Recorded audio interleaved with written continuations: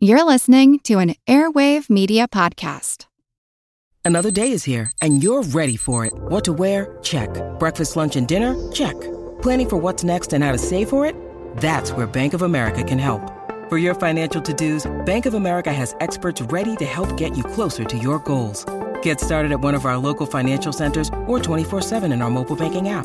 Find a location near you at bankofamerica.com/talktous. What would you like the power to do? Mobile banking requires downloading the app and is only available for select devices. Message and data rates may apply. Bank of America N.A., member FDIC.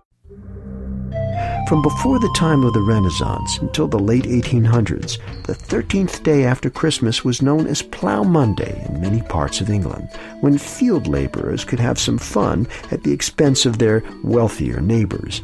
I'm Jim Metzner, and this is the Pulse of the Planet. Sue Dupre leads Handsome Molly, a group which reenacts the Plough Monday celebrations each year at Princeton University.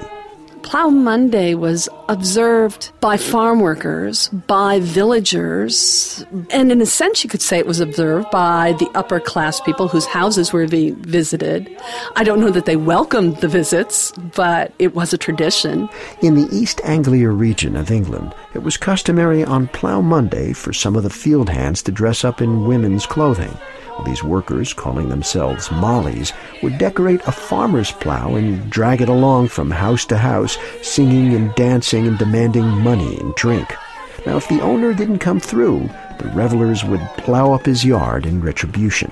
They were doing property damage. They were drinking heavily as the day went on. They'd get into fights. Sometimes they'd meet rival groups of Molly dancers.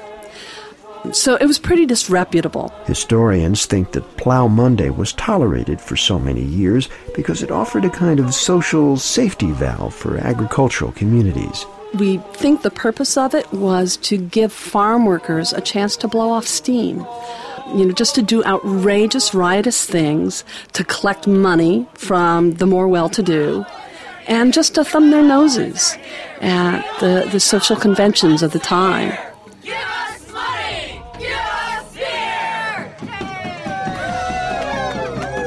Pulse of the Planet is presented by the National Science Foundation. I'm Jim Metzner.